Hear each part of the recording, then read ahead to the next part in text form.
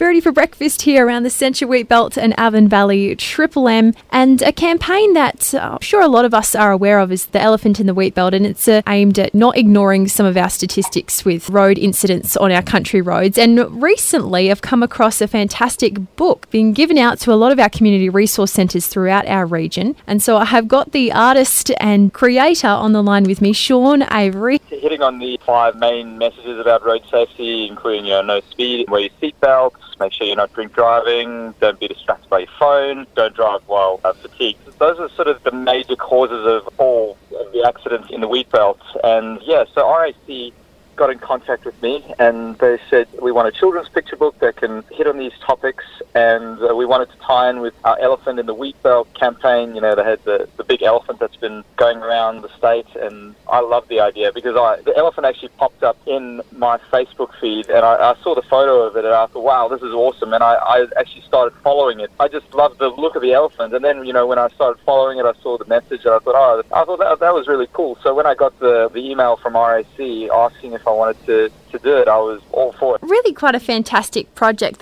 this is all being released. Did it take you very long to do? We worked on it for just a little under a year. It took about 8 months to go through the usual process of writing a picture book. I put the words together, sent that away for approval, and sort of went back and forth with the editing. And then, when that was finished, we moved on to character designs. Obviously, RAC wanted the elephant to be recognisable, but also, a bit more kid-friendly. 8 to 9 months for that whole process to sort itself out. I know that a lot of copies are being given out from RAC to community resource centres, but if we've got any listeners out there that are wanting a copy for themselves, how do they go about getting one? I think RAC would be the best people to get in contact with. The RAC have their Elephants in the Wheatbelt Facebook page.